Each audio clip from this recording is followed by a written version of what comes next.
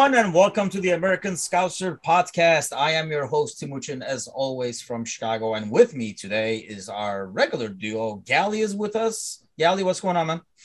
What's happening, guys? All good here. And we have the online warrior putting in the shift and the hours, fighting the battles online. Mr. Paul Bickler's with us. Paul, what's happening, man? You must be worn out. Waiting for the transfer window to close so I can come out of my troll hole.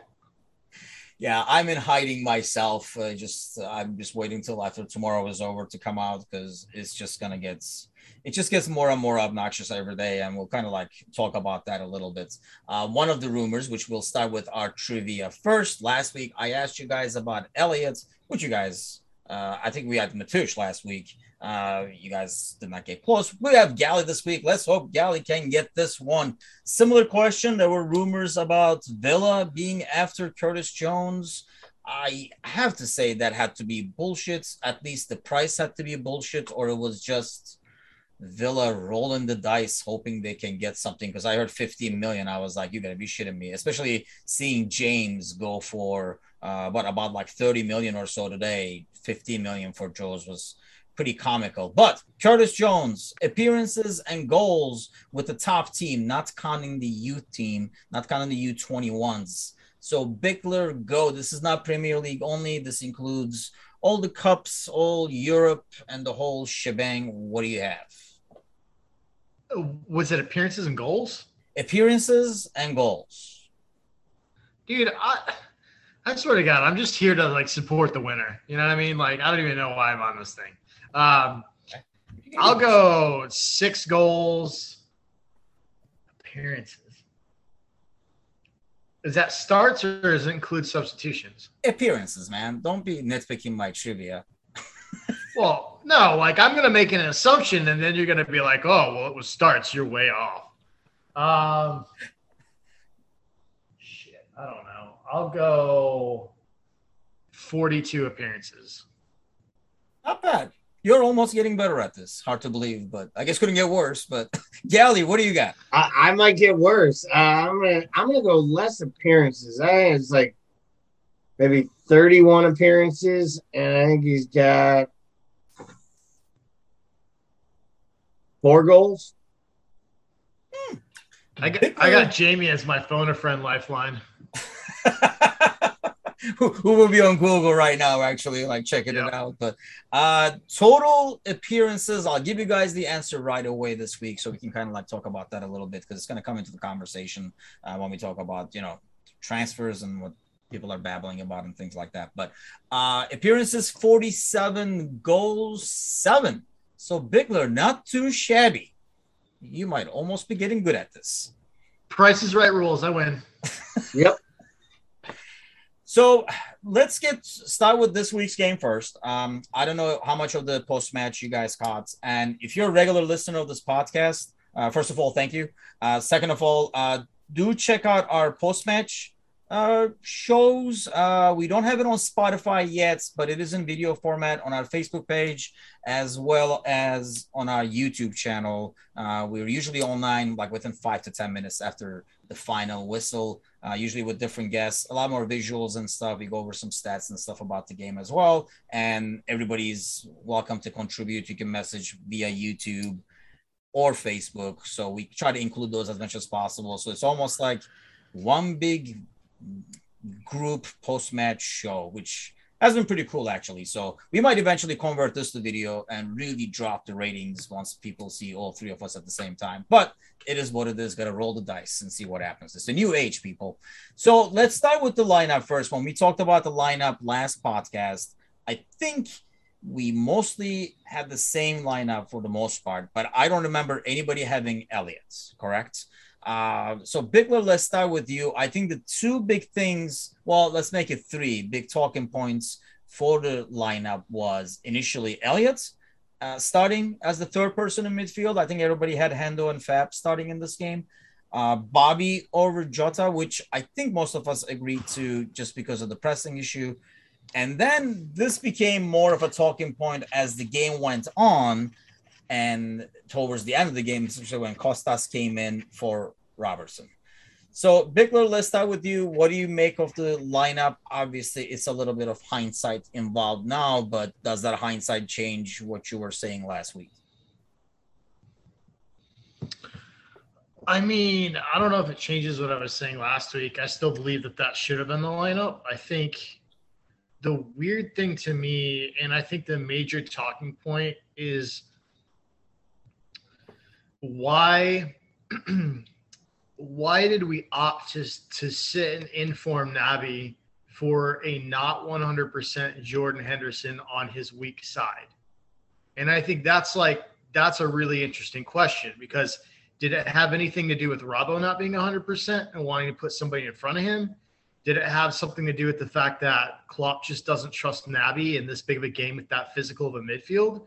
Does it have, or did Harvey Elliott play himself into a position where Klopp wanted to prioritize him being in the starting 11? I mean, there's a lot of questions around that specific situation, which I personally didn't agree with. And I'm a huge Jordan Henderson fan. He to me is one of the most important names on that team sheet, but he never plays well on that left side. And I just didn't understand sitting an in-form player that we've worked so hard to get back in form and healthy again for that situation. Because he usually plays that right side where Harvey is.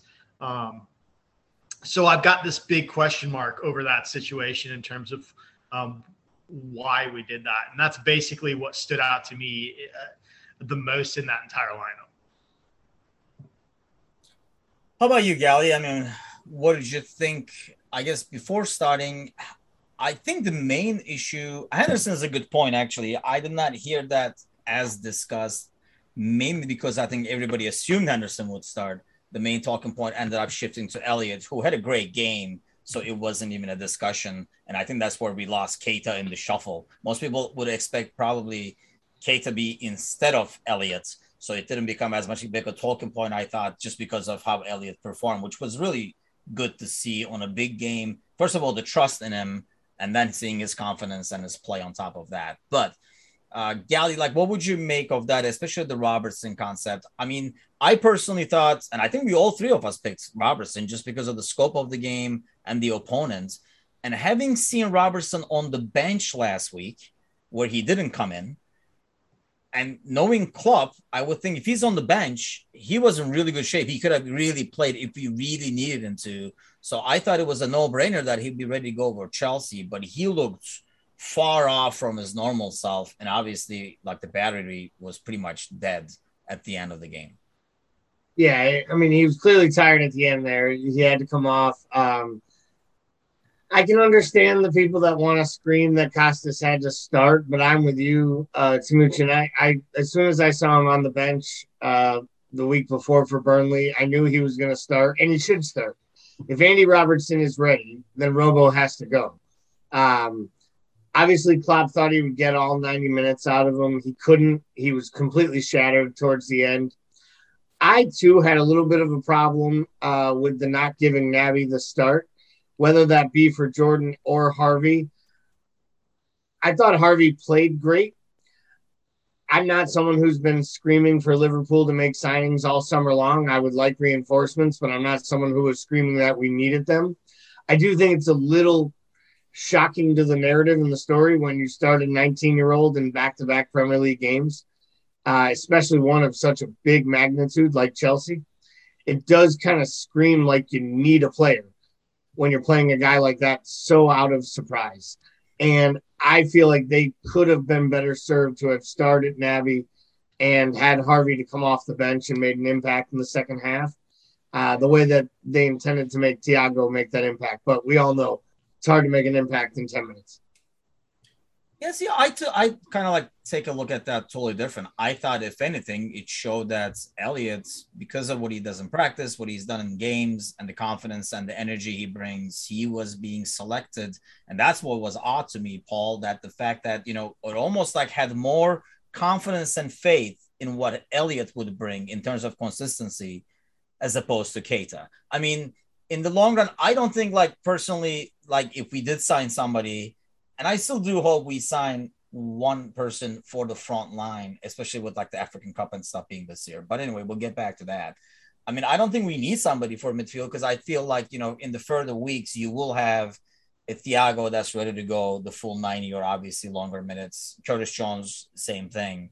I just felt it was odd that we put more trust in Harvey than Keita, right? I mean, doesn't that what that shows kind of, especially in a game like this?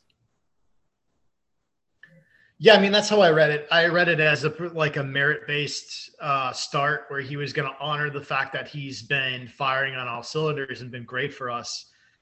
But I guess that's the same reason I thought we'd see Naby too, because I thought Naby's been relatively good doing the genie role. So to me, the way that I read that is that there's just still a genuine lack of trust in Naby's ability to defend Mason Mount and James going forward on that right side with Robbo not 100%. That's the only way that I can read that. So yeah, it's a real weird one to me though. It is a real strange one. So I don't want to get into too specifics of the game in terms of like the penalty and stuff. I mean, it was obviously a clear penalty and it was a clear red. Are we pretty much all in agreement? So no point. I mean, I know there were a lot of, I initially, to be honest with you, when I first saw it was, that's going to be a hardship. It's a red. But as you watch the replays, and it is a rule, it's just a rule. It is what it is. I mean, the hand is there. And it is, as a defender, been there, done that, where you stick your thigh out to block a ball, and the moment it touches your thigh, that's going to keep rolling. That's not enough of a touch. And by reflex, I don't know if that's intense, but either way, it's reflex. You kind of stick that arm out there, and that's what he did, and you're blocking a goal. It's a red card. So in some ways, we would argue, and I think this was like a point you brought up, Paul, during the post-match with your comment that in terms of our play, I think it would have been better for us if it was 11v11 the second half. We just took the penalty and he saw a yellow card because it really messed us up. So, Gally, let me come to you with this first. Obviously, the second half, we huffed and puffed, but we could just not get a goal through. Is this, I mean, what do you make of it? Because it is something we saw a lot last year, even though this was against a very organized Chelsea and not just an average team. Yeah, did it bother me to not get a goal in the second half and come away with all 3 points? Absolutely. I felt there was 2 points dropped. I'm not going to call it a loss. It was a draw against a formidable opponent who was going to challenge for the title. And if we get those the rest of the way, we'll be in pretty good shape in these big head-to-head matchups. What I would say is that Mane was absolutely abysmal with his first touch, and I felt like he had nothing to offer. When you add that into Robbo not being himself, we had one half of the pitch completely nullified. And I think you saw that with the attacking intent from Trent, Harvey, and Mo on the other side. And it was just one of those days where Mo didn't have his shooting boots on. He had a couple opportunities there in front of the cop, including that great one on the breakaway, and it just fell to his right foot. And he just kind of snatched at it, and it went to the center of the goal. I think on another day, he slots one of those home.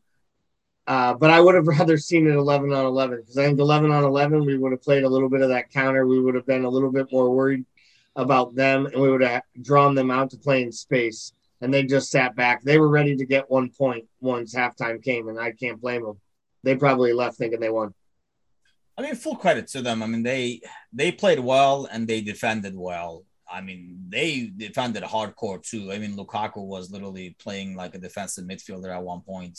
And if anything, they almost defended too much, I thought, because they didn't have anybody to clear to. It almost made it too easy for us to kind of keep possession and keep pushing.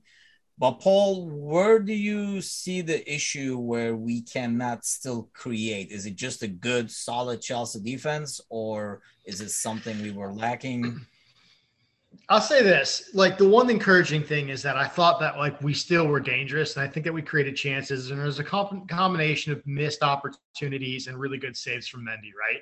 And the fact that, Tuchel, for everything he is, he can make a team disciplined, especially defensively. So they're tough to break down, especially when they put 5 in the back with a bank of 3 up front and then Lukaku way upfield. They're just tough. But I will say that at least I thought that we looked dangerous and like we were capable of scoring. Obviously, it's disappointing it didn't come, but like we had plenty of games last year where we were looking for that winner, and we just never looked like we were going to get it ever. I can't say the same. I thought we looked dangerous throughout. I do think going down to 10 hurt us because I think if it's 11v11, our counterattack is still on, and that's where we're our most dangerous. When we can get, when they're upfield in our half, and Verge can hit them with the big switch up top to Mo or opposite field to Mane, like regardless of form, like that's where we're at our most dangerous. And what happened was once that thing went down to 10 men, we essentially half the pitch. Like we're playing football and they're half of the entire pitch. And that basically takes away our speed because we're not like, we no longer have that threat of just running over the top anymore. So, I mean, that's why though. I mean, that's why I know that we were wary of their counterattack, but I really thought holding Jordan Henderson in there with Fabinho, that's a redundancy, like to me, because those are two players that do the same thing guarding against the counterattack. And I would have liked to see, Thiago in 10, 15 minutes earlier. I think that, like I said, I think that Henderson and Fabinho, they sort of eliminate each other at that point. You need somebody that can do things like thread balls through the middle, find the half spaces that are very small when you basically compact the pitch down to one half. Yeah, I agree. I thought, especially like when I was just saying a minute ago, when, Lukaku was playing defensive midfielder, I'm like, I think we're good. Like, we don't need two defensive midfielders in front of a defensive four to kind of like hold them back. Cause it felt like, obviously like Matip and Van Dijk together was able to kind of like handle Lukaku. So, and which was, their biggest threat. I thought they did not actually handle that well. I thought if Lukaku was up front a lot more, they could have probably countered and been a lot more effective, but they were pulling Lukaku far so back. But they did keep their shape, and they shifted that like almost like a defensive 8 block, like left and right as we moved the ball. But I agree. I thought if Thiago came in earlier, and maybe Costas coming in earlier too, it just felt. I mean, you could tell throughout the game, Robo was not himself, and he was just making some very poor passes that just looked tired passes. And we've talked about this before, Gally, in terms of, that's one thing that we critique of Klopp is probably like the substitutions and kind of like waiting too long for him. I mean, do you agree that it was waiting too long, or we did Henderson over there to shift the ball around a lot faster? Well, I think in hindsight, if we knew what we knew now, Costas should have started the match. Because you don't start a defensive player that you don't think can finish it unless, it's not like it's a planned substitution. So I think starting Costas probably made the most sense. Again, we all agree and understand why you start Robo. But as far as Jordan goes, that comes down to the physios. If Jordan Henderson's healthy, he's one of the first names I put on the team sheet every week. So, I don't have a problem with starting Henderson. I do have a problem with unbalancing your team, to Paul's point, and having to shoehorn Henderson into playing an area that he doesn't fit on the pitch purely because either your left back's not healthy or because you don't want the kid to be playing that side of the pitch.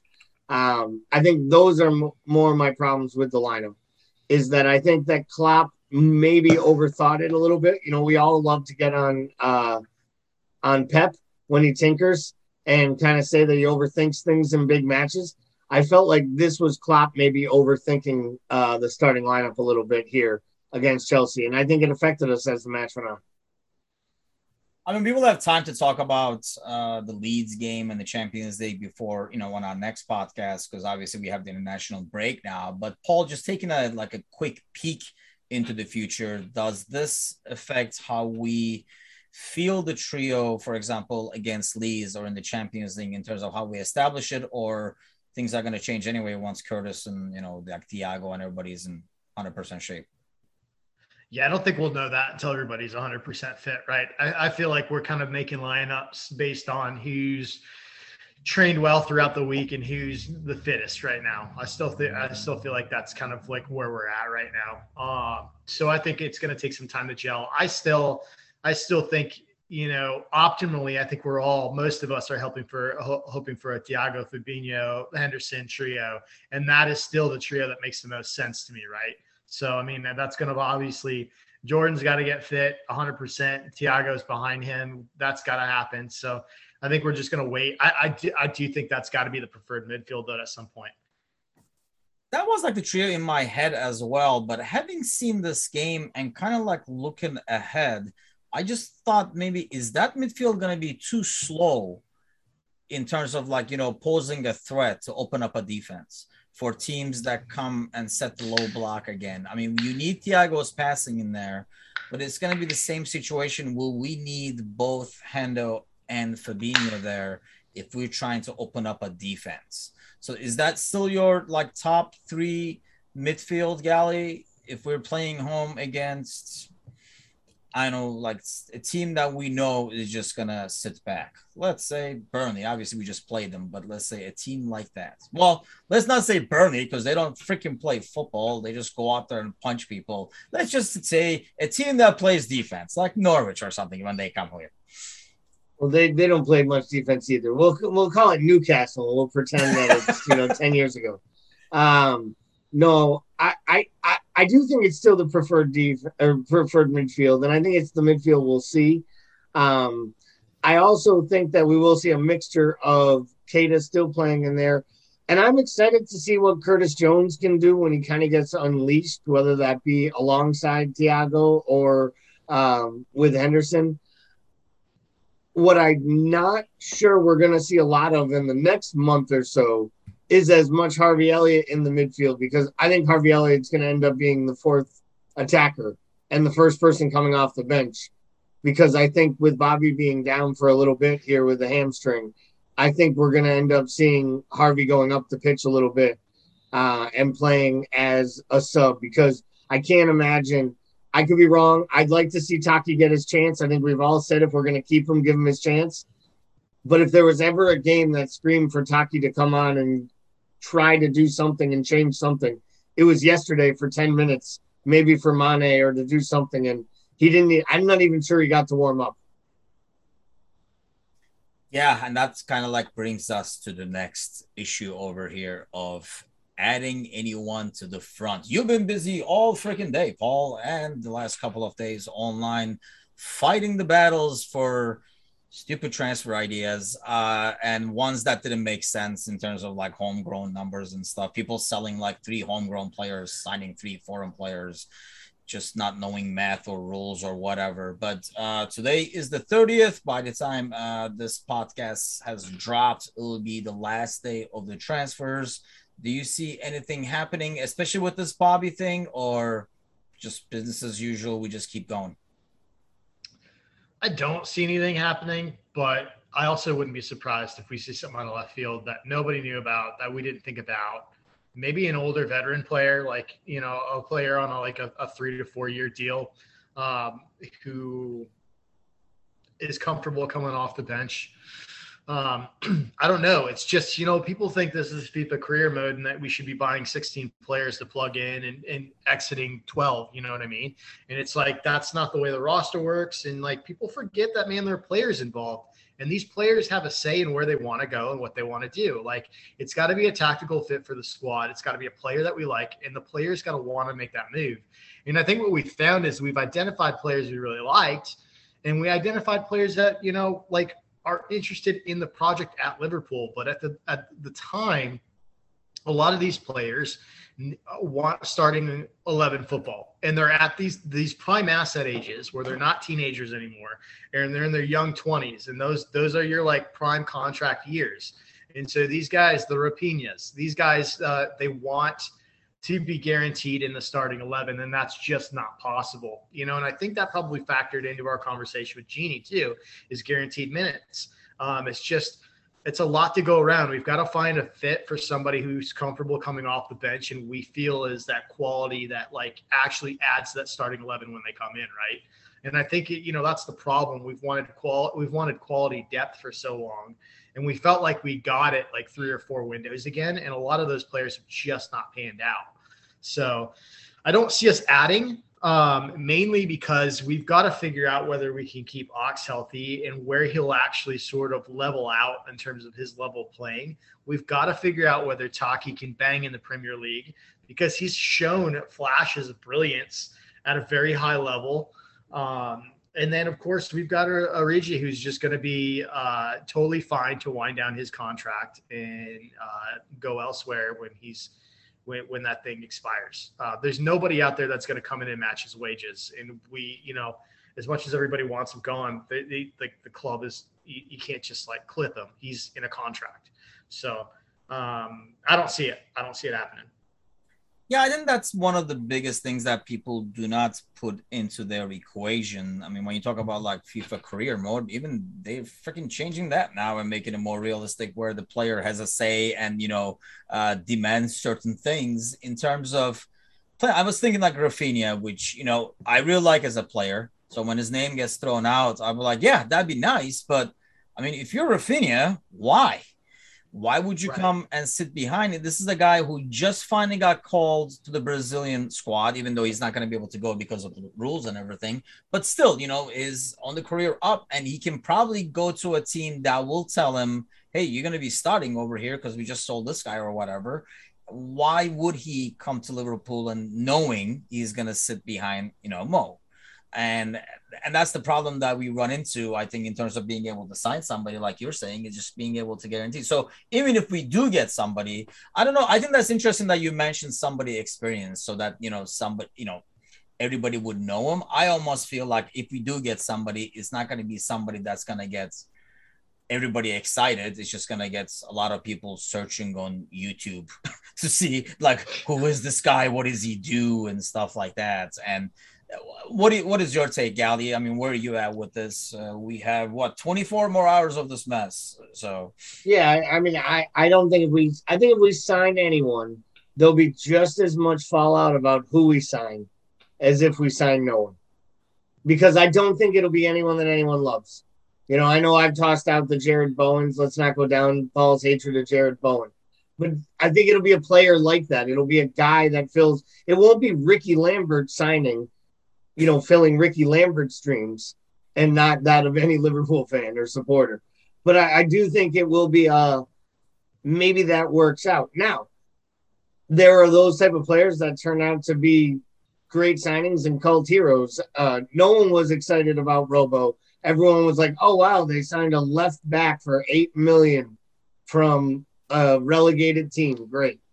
And then he turned out to be an amazing club hero, and now he's elevated his game to being one of the left backs and best left backs in the world and captain of his country. Do I think that's going to happen for Jared Bowen? I don't. I don't even think he'll end up on Liverpool probably. But if he did, I think the fan base would scream bloody murder, oh no, it's Jared Bowen. But I also think if he came in 2 weeks, came off the bench and brought it in on his left foot and scored a curler, everyone would be screaming, that's my Jared Bowen, and they'd be singing songs about him in the Kop. So I don't think it really matters who it is at this point, because we are Liverpool, and therefore we complain all window long, and then we complain when the window closes. Yeah, this is exactly why I've been avoiding the social media. And I kind of knew if we didn't pull the win, it would be the entire international break, especially if you don't sign somebody. This is what we're going to hear about, unfortunately, for the next, 10 days probably. And Paul, you've been already fighting all the battles online. You have a lot more energy and patience than I do. That's for sure. Because I feel like, some people are going to complain regardless of what happens because they just don't like, FSG or whatever, and they'll never be content. Even if you sign Mbappe, they'll be like, how come we didn't get Haaland with them or something like that? These people are never going to be happy. And they have, the thing that gets to me is they have no alternative in terms of, these people should come as owners because they talk about values and stuff. And the only person that will satisfy their financial needs and wants is probably ownership, like a state ownership, like City, which I don't know how that goes with Liverpool values. So, where do you sit with, dealing with, I know you fight a lot of those battles. Is this fan base ever going to be happy regardless of who we sign, or it's just a matter of just fans complaining? Yeah, probably not. And I think that's, I don't know, man. I think that is just what happens when you are a part of a support group, supporting supporter of a club that gets to the level that's as big as Liverpool, and Liverpool has been, right? I think that all big clubs sort of have this infighting amongst supporters. The patience really just comes down to the fact that I have more kids than you. And I think that honestly, like, I think the thing that frustrates me the most is like just false narratives, like things that are just inherently not true that people want to be true because it's easier for them to digest the situation. It's like, I don't understand what's going on at the club, so I'm going to write my own narrative. The owners are cheap. Okay. So if you're going to go with like the owners are cheap, they're skint, they don't want to spend money. We don't spend money in the transfer window. How are you going to overlook the fact that they took the second largest wage bill in the entire league and extended the core of it on long-term extensions? Like, that ain't free, that just got more expensive in a big, big way. And so people think, like, people just focus on incoming stuff. They don't ever focus on like what it takes going out for that to happen. They don't understand what it takes to lock in a core. Like, people are talking about this being the worst transfer window ever.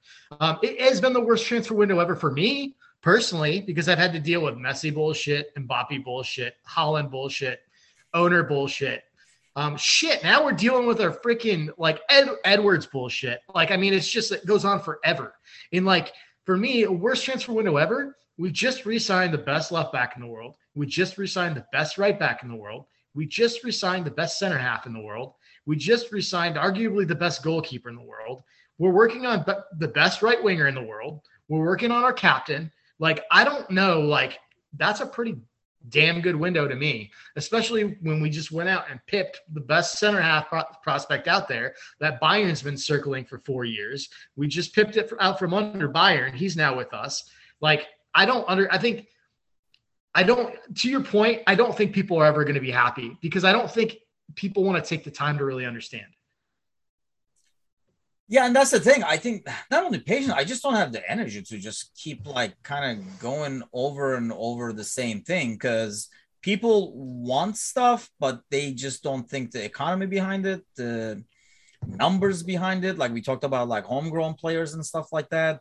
So like they act like these factors do not exist, and then just like, set up their expectations that way. And that's what just drives me nuts. Same thing with the ownership. Like anything to complain about the ownership. I mean, there's some people that I know and I see online, and when I see a post, you don't even have to tell me. Once I see the post, I can tell you 3 or 4 people who posted that in our like group, for example. And it just gets so freaking old, the nonstop. I consider that whining. And honestly, it's not only us either. I was watching, just for humor purposes, I was following like some of the stuff when Ronaldo was about to sign with City. And just for my pure enjoyment and entertainment, I was watching some United fans lose their shit. And it was the same thing, like just complain about anything and everything. And I can at least say, hey, they've been sucking for a while. So they're kind of like more impatient and they want stuff done. They got to improve. They got to make up ground. They know they're way behind and stuff. That's not really the case as much with us. Gally, you're usually more quiet online unless somebody really presses your buttons. So what is your secret? Because my only way out is just somebody's got to do damage control and restore our good name.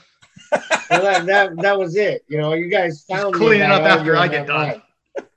You guys found me arguing online, and then I realized I should probably stop this, or you guys will find me somewhere else. No, I've realized that I can't bang my head against the wall or against my keyboard or against the desk any longer when it comes to arguing with folks who have no argument.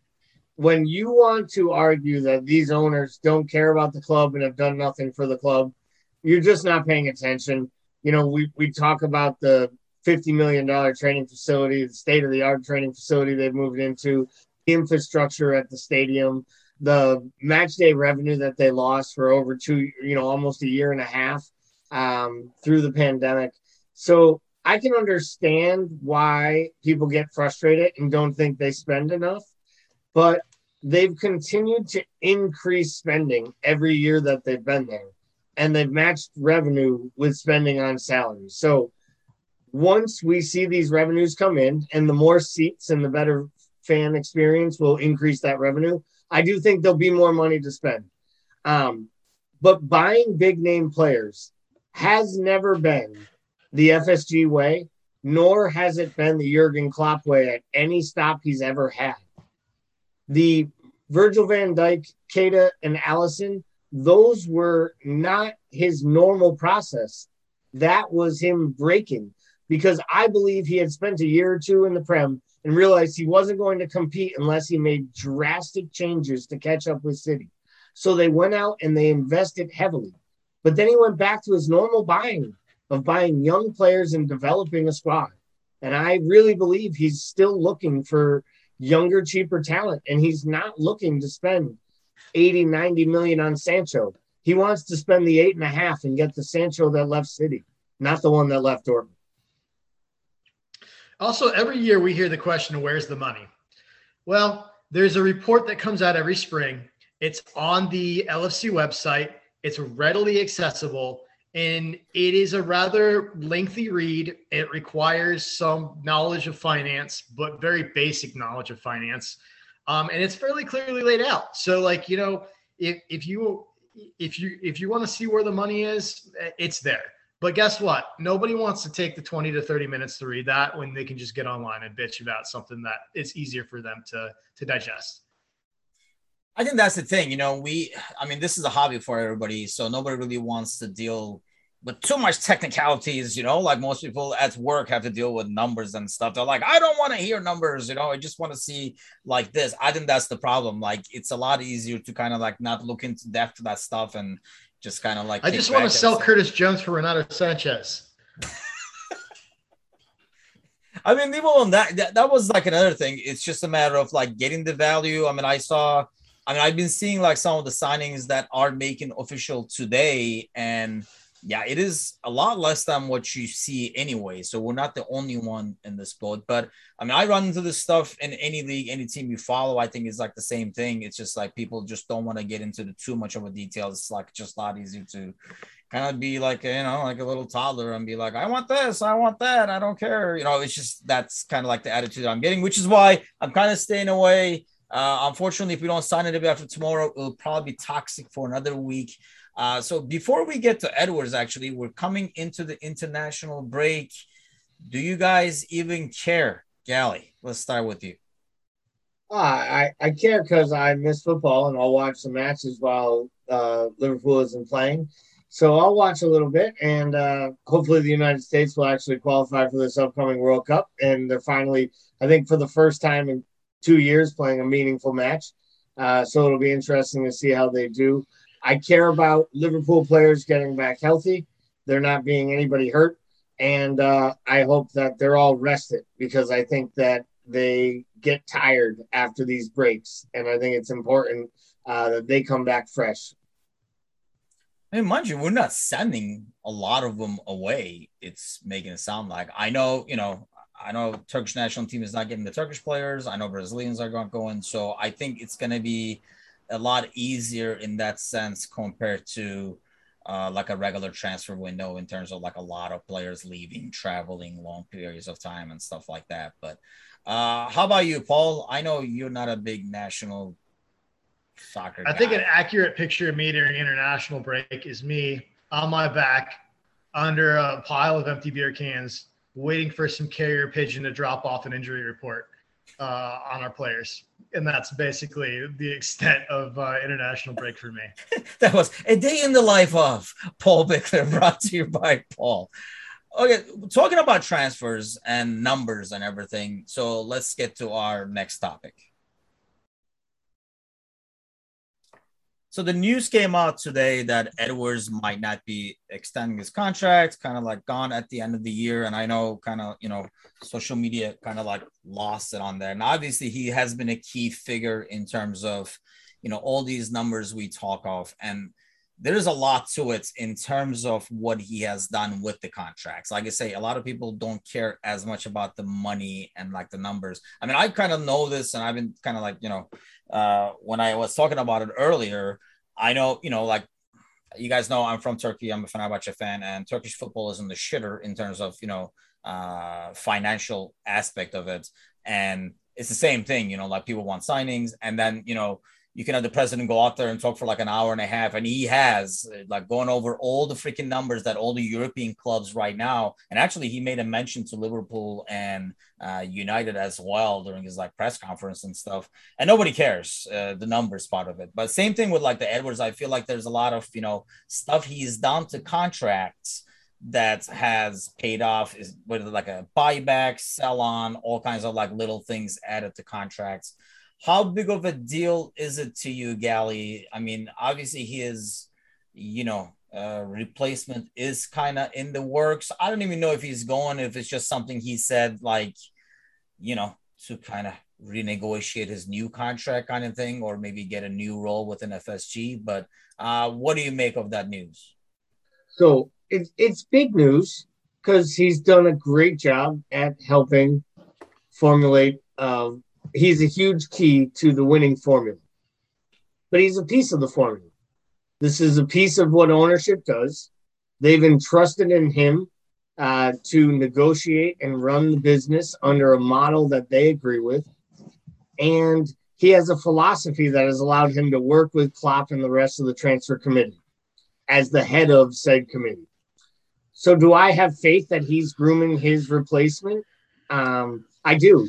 And as a guy here living in New England who spent the first 25 years of my life watching the Boston Red Sox finish second, I can tell you that when the young whiz kid that was here that built the first two World Series teams left, everyone here said, we can't win again. We won't win again.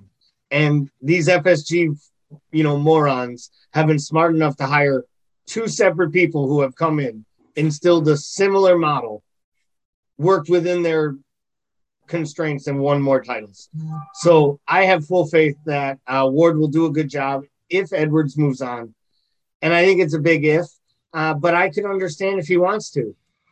People have cycles in their careers, and if he feels that he's reached the point at this place that he needs to move on, he should, get a statue built in his name for what he's done, and hope that he instilled the same negotiating skills in his replacement. I mean, I don't even know if this was kind of like in the works all along, and it was just kind of like something like he said. I thought the timing was odd with a day left in the transfer market to close. We were already talking about that, but I know like the reason why it came out kind of thing. But you would think, and in any other job, if you're doing your job and there's constantly a dude with you training and watching every move, wouldn't you be like, is this guy my replacement? What's going on? He's like freaking like with me at all times, every time you look over your shoulder. So, I mean, maybe this was in the works at all times, Paul. Is that the sense you get? I don't know if it was in the works this whole time for him to go. I mean, I think it's probably in the works at like any good company, you prepare for the next wave of employees, right? So, I mean, I think that was probably part of it. I think the reaction to this is really interesting because it's been pretty dramatic, right? I think the doomsdayers really came out this morning with the whole sky is falling stuff, what happens if Edwards leaves, what happens to the club, yada, yada. And I think like, I don't know, I'm a fairly emotional person. So like I try to strip. Yeah, I know. Shocking. Please. I try to strip I try to strip emotion out of stuff and look at the actual facts, because a lot of times that sort of readjusts my actual response to the situation. I know years of therapy it took for that. Okay. I don't even want to talk about how much money it took for me to figure that out. Right. That to learn that actually your emotional response is just your response to expectation. Right. And that expectation isn't always in line with the facts. But enough about therapy. Anyway, like, let's look at the facts, right? Like, so we get a report from the Athletic and Ornstein saying that basically his contract's up next year going into the summer. And there's a possibility, a good possibility that he's leaving. Okay. Then we get another report from Neil Jones that his contract is indeed up, that he has not told the club that he wants to move on, and that the club is interested in retaining him. Right. So that's a totally different feel than what the Athletic put out.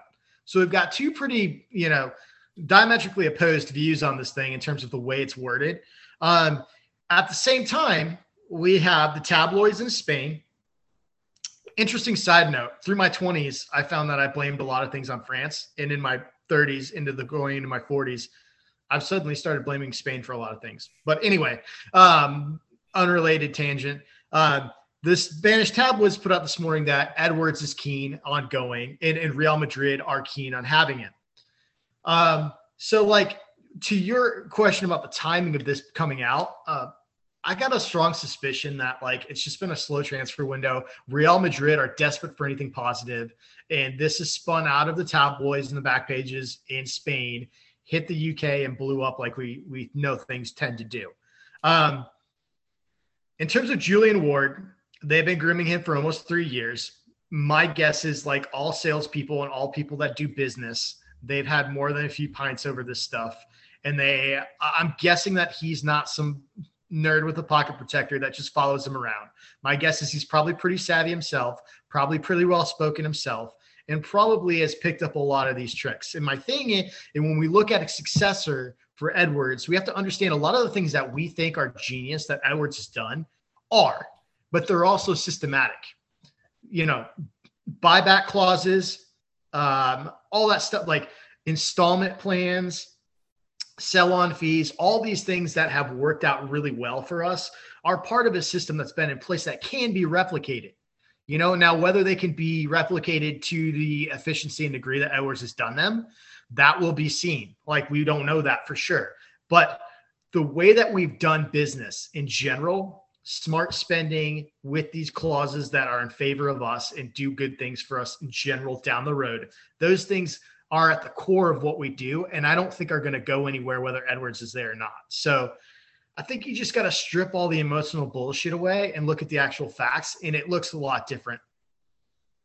So first of all, I'm going to need the number of that therapist, because I got a challenge for him for a lifetime. If he thought Paul Bickler was a challenge, when he takes a Mediterranean dude and tries to make sure like the emotion comes next, he doesn't know. We take care of emotion first, and the facts might come in down the road. No guarantee on that. Everything is emotion first. I know that's how it is with me, at least. But I agree to most, actually. Yeah, in terms of having the systems in place that somebody is going to follow onto. And actually, I think, Gally, you were talking about this about like a month or so ago in one of the podcasts. Maybe this could be a good thing where it has become harder to do deals in some ways just because everybody is like, wait, there must be a catch to this if Liverpool wants to do this, or why do they even want this guy? Wait a second, maybe he's worth a lot more, kind of thing. So maybe this could be a good thing. There could be a silver lining after all if he leaves. And by the way, going back to the Athletic thing, is it just me, or Athletic started out as like a really more serious, solid journalism, and then realized, wait, there's not as much money on this shit, so now has started to basically put out stuff that gets clicks? That's correct. It's a larger version of what we'll do in a year. Sounds good. Should we sign Coutinho is going to be my headline for that, for the clicks. Correct. There you go. We figured it out. As soon as you guys explain to me how we get paid, you will see I sell out quickly. So what do you think, Gally? I mean, could that be in some ways like silver lining, maybe make the deals a bit easier to do? Because I think you mentioned it on one of the podcasts. Yeah, I mentioned that maybe finding gems to buy and sell isn't as easy when the other side believes they're always getting fleeced. It's why I don't think people do much business with Daniel Levy, because you feel dirty when the deal is over. And you're not sure, like, what exactly just happened, though. Like, he's such a stern negotiator. You always feel like he's trying to get something over on you. And I think that makes it harder to do deals. And I think that Edwards has this great smile, but everybody knows at the end of the day, someone's going to write an article of how he sold you Dominic Solanke for $29 million, and Jordan Ibe the year before, and you were dumb enough to show back up and buy a third player. But I really do think that you might find it easier to do business with other Premier League clubs if he wasn't there. That said, I think they're going to be worried about Ward as well. So I think as long as you're Liverpool and you take a hard stance, there will be always that worry on the other side of the negotiation table. And you just got to stick to your principles and do business the way you do business. Yeah, like I say, initially I was like, oh, that's not good.